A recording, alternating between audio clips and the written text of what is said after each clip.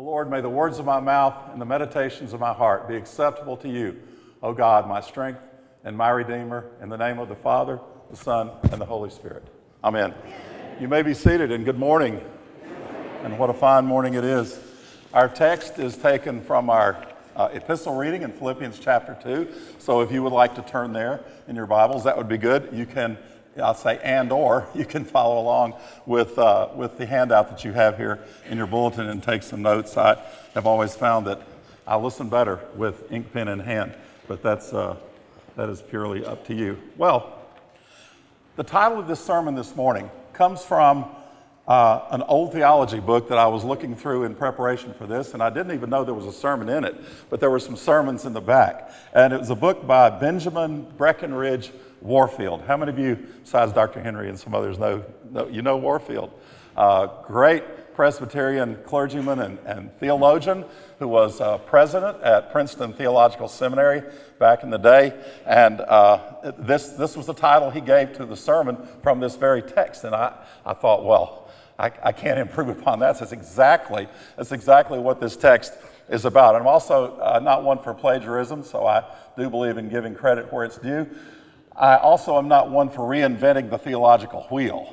So I freely borrow from those who have said what I believe needs to be said, and especially if they said it even better. I'm reminded of the story of a woman who was once just criticizing her poor pastor up one side and down the other, just raking him over the coals over the poor quality of his preaching. And finally, the poor man said, "Madam, when better sermons are written, I shall deliver them." So that probably ended the argument. I don't know if it helped his career or not. I'm also not into fads, and we all have been around long enough to see fads come and go. How many of you had a Rubik's Cube? Come on, be honest with me, okay? Did any of you solve it without cheating and all that? It's no fun anymore. They got stuff online to tell you how to solve the things.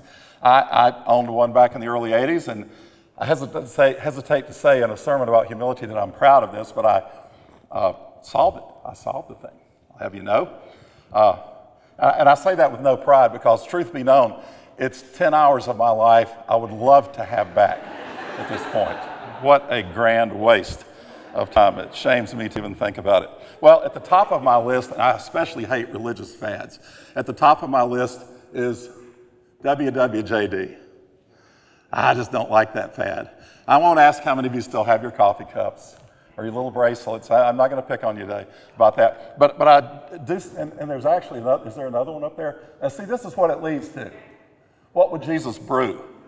Coffee cups. I mean, really? But there's more to it than that. The problem I have with this kind of fad is this, that it asks the wrong question. And it leads to idle speculation, such as, what kind of car would Jesus drive today? People actually ask this. I don't know. A used Prius, perhaps, if he wanted to be politically correct. A Bentley? Well, only if he was a TV preacher could he afford that. Some of you got that. Okay. It's just the wrong question. Would he own a car? Would he drive a car? Who knows? Who cares? The problem is this, that it misses the real question. The real question is not what would Jesus do. The real question is what did Jesus do? Amen? That's the real question, and that lies at the very heart of the gospel. In 1 Corinthians chapter 15, Paul tells the Corinthians, he says, "I delivered to you the gospel, and by this gospel you are saved, if you continue to hold fast to the things I taught you and have not believed in vain. For I delivered unto you this, that Jesus Christ did what? Died for our sins, that he was buried, that he rose again the third day for our sins." Well, that's the gospel. That's what Jesus Christ did. But before he could do that, he had to do something else. He had to come to planet Earth. He had to leave the realm of the spirit and the eternal and come to planet Earth in time and space and become one of us. And we call that event the Incarnation in theological speak. Literally, it means the enfleshment. Jesus took on human flesh. He took on a body just like ours. We don't take on flesh. We are flesh and blood. You've never existed outside of your body, and you're going to exist in this body until the day you die. And one of the greatest and clearest statements of this doctrine is found at the very heart of our text here in Philippians chapter 2. So pick it up at verse 5. Philippians chapter 2, verse 5. Paul says this, "Have this mind among yourselves, which is yours in Christ Jesus, who though he was in the form of God, did not count equality with God a thing to be grasped, to be clutched onto at all costs, but emptied himself by taking the form of a servant. Being born in the likeness of men, and being found in human form, he humbled himself by becoming obedient to the point of death, even death on a cross." The text, and most translations have it, emptied himself.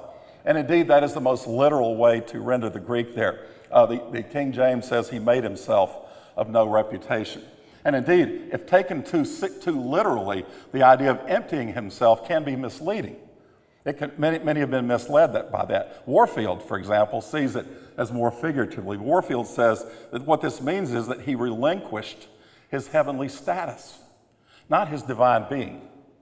He didn't become less than God, he just relinquished his heavenly status.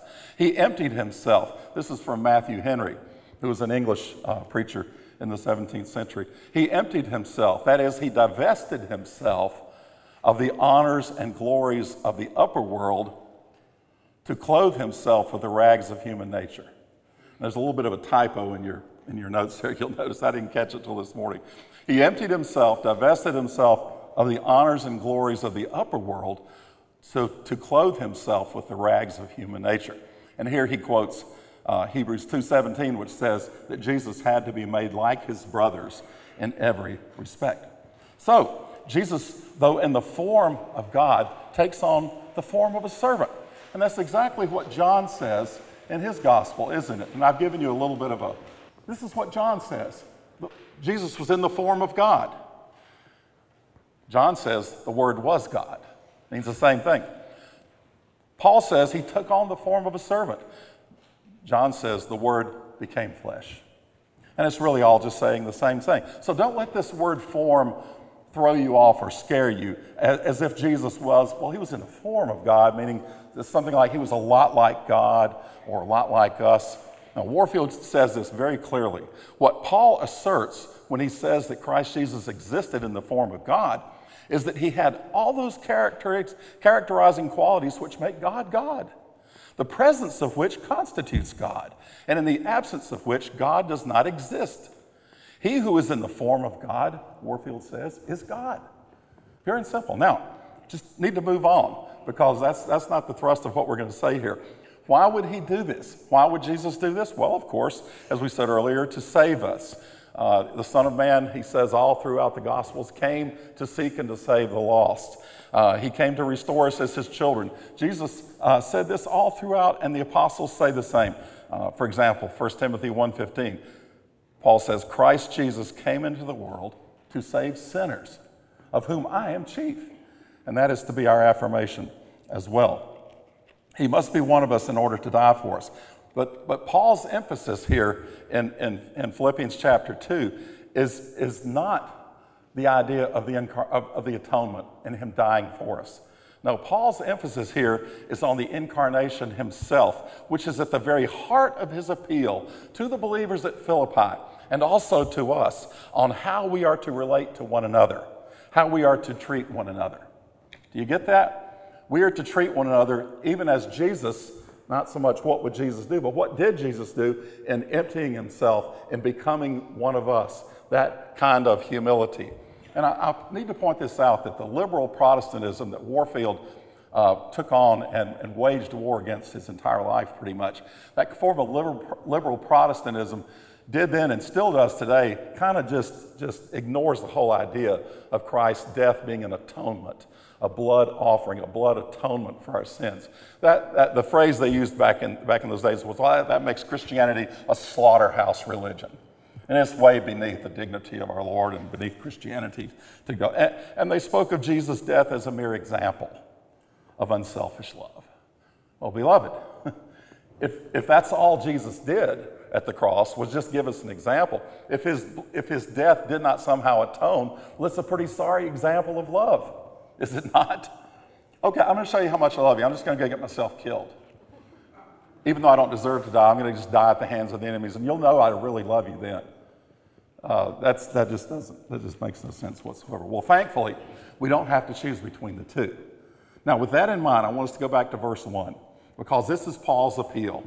This is how Paul appeals to them and to us. He says in verse 1, if, big word, if there is any encouragement in Christ.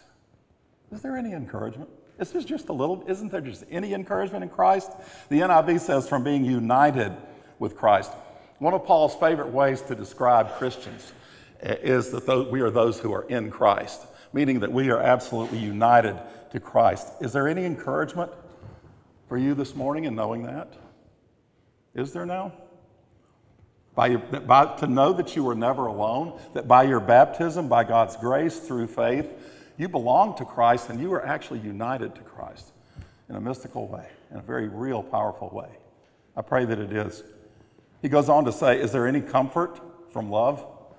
And obviously, he's referring to the love of Jesus for us. Can you even begin to grasp how much Jesus loves you?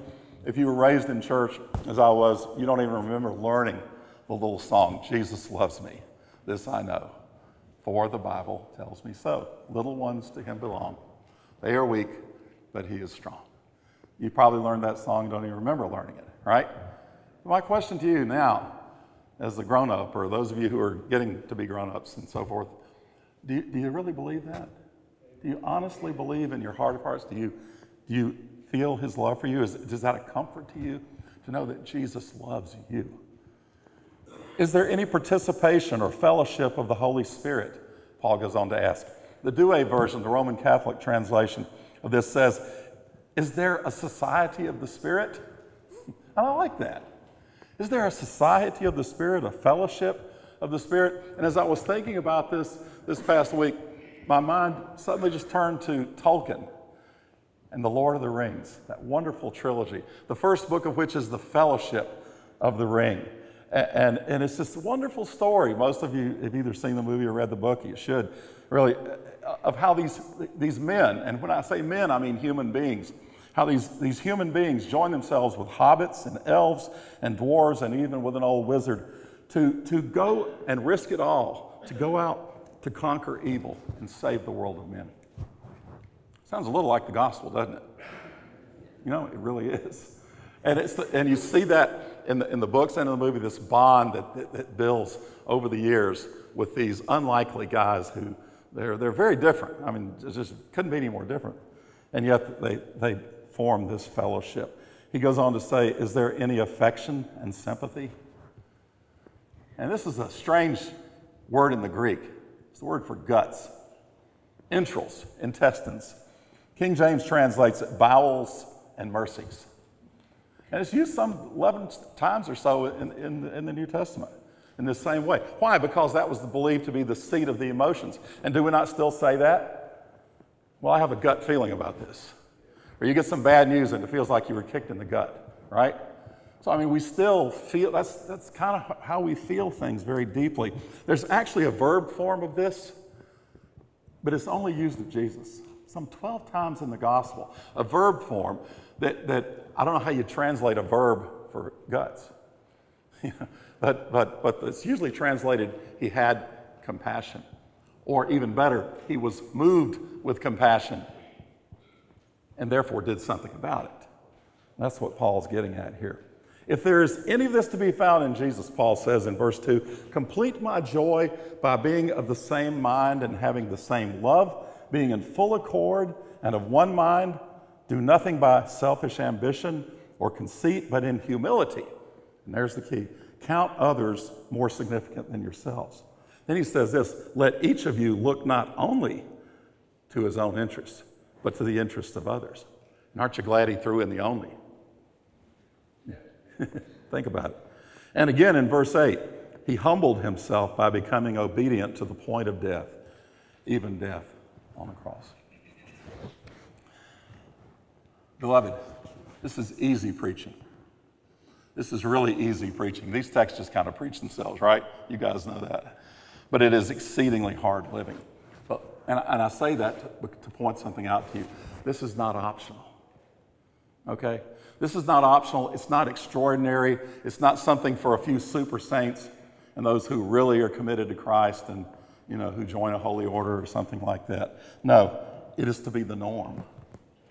This is the status quo. This is to characterize your and my dealings with one another all the time. Whether we're new Christians, been Christians for years, wherever we are in life, whatever our status is, this is it. And the key, of course, is humility, which is that most elusive of virtues. Very elusive. Opposite of pride. Pride is the top of the 7 deadlies, right? And it's the opposite of that. I say it's elusive because what could make you more proud than to know that a fine, upstanding, wonderful person such as you are is also known for your humility? Right? And he's so humble. What a wonderful person, and she's so humble. Yes, and the head just continues to grow and grow, does it not? Well, quickly, what humility is not. It's not necessarily the result of being humiliated. Although, some of you recalling a humiliating moment, even as I said that, right? Many times, our times of being humiliated were the result of our pride. Did we not bring it on many times through our own pride and foolishness? And it can be a reality check. Secondly, it is not false modesty. Humility is not false modesty. As when someone thanks you or praises you for something you've said or done, and you say, "Oh, it was nothing. Oh, it was nothing at all. Think nothing of it." Or even worse, when we put a spiritual spin on it, by attempting to give God the glory. And you better know your heart before you start doing that. You really should. Worst form of pride I cannot imagine. It is not self-loathing. It's not self-loathing, putting yourself down, even if you're just faking it. And many times we do that. In this regard, I immediately thought of Uriah Heep. How many of you have read David Copperfield? You probably read it in high school, maybe not since, but he's a character from that. And he constantly goes around referring to himself as this poor, humble person. I'm just a poor, humble person. When he's not that at all. He's anything but that. He's this deceitful, ambitious, blackmailing weasel. Horrible person. He even dares to say at one point in the book, "I am well aware that I am the humblest person going. I'm more humble than anyone." Our Lord, not surprisingly, is our example, not the Uriah Heeps of the world. To put it another way, it's not just about what we do, it's about who we are, that we're to become like Christ. And that means humility is to characterize who we are, the kind of person we are 24/7, not just at church, not just around our Christian friends, but at the place of work, your place of business, wherever you are. Verse 7 tells us that Jesus emptied himself. Warfield points out that the King James says, made himself of no reputation, or as Warfield puts it, made no account of himself. That is, in comparison with the needs of others. Jesus didn't just look at his own situation and say, "Well, I don't know. I don't know if I can do that or if I should do that or not." And that characterized his life and ministry, did it not? And it's to characterize us, a kind of self-forgetfulness is what humility really is. It's just like a self-forgetfulness, a self-unawareness, an ignoring of how you and I will come across or be perceived in this situation. We just do what is the right thing for this other person, thinking about their needs and what should be done. And this is, of course, a timeless message. It means as much to us today as it did 2,000 years ago to the Philippians and was needed then, of course. But it seems to me that in our self-absorbed culture that we all marinate in and soak in every day, it bombards us everywhere, doesn't it? That this is even more timely message because ours is a culture that values style over substance, does it not? Image over reality, perception over truth. Can you imagine Jesus caring about his image? It's almost as if he went out of his way to not care about his image, to almost tweak the noses of those who opposed him, or what the polls said of him. Hard to imagine that. Warfield says this at the end of his sermon. He says, "A life of self-sacrificing unselfishness is the most divinely beautiful life that a man can lead." Isn't that great? I just pondered that all week. Let me say it again. A life of self-sacrificing unselfishness is the most divinely beautiful life that man can lead. This is not the end of the story. And I'll finish with this. Look at verse 9. Therefore, God has highly exalted him and bestowed on him the name that is above every name, so that at the name of Jesus every knee should bow in heaven and on earth and under the earth, and every tongue confess that Jesus Christ is Lord, to the glory of God the Father. Bowing, confessing. We do a lot of that here, don't we? Those are acts of worship. And an act of worship is about as worthless as can be if it's coerced or forced. Now, this is what Paul is saying is here. Every knee will do this, and every tongue will confess, and every knee will bow. Imagine that. Hitler, Voltaire, Nietzsche, and not just the infamous sinners, but that unknown person you don't even know, who just never gives God a thought. Just goes through life and never even gives a thought to who his creator is. Alas, for many, it's going to be too late, though. They will bow and they will confess, albeit too late. Jesus said this, Matthew 13, verse 41. So will it be at the end of the age. The Son of Man will send his angels. They will gather out of his kingdom all causes of sin, all lawbreakers, and throw them into the fiery furnace. In that place, there will be weeping and gnashing of teeth. But what of those who have the mind of Christ? What of those who take up the cross and live the life that is outward focused toward the needs of others and not inward focused on self? Jesus goes on to say, then the righteous will shine like the sun in the kingdom of their Father. So he who has ears, let him hear. In the name of the Father, the Son, and the Holy Spirit. Amen.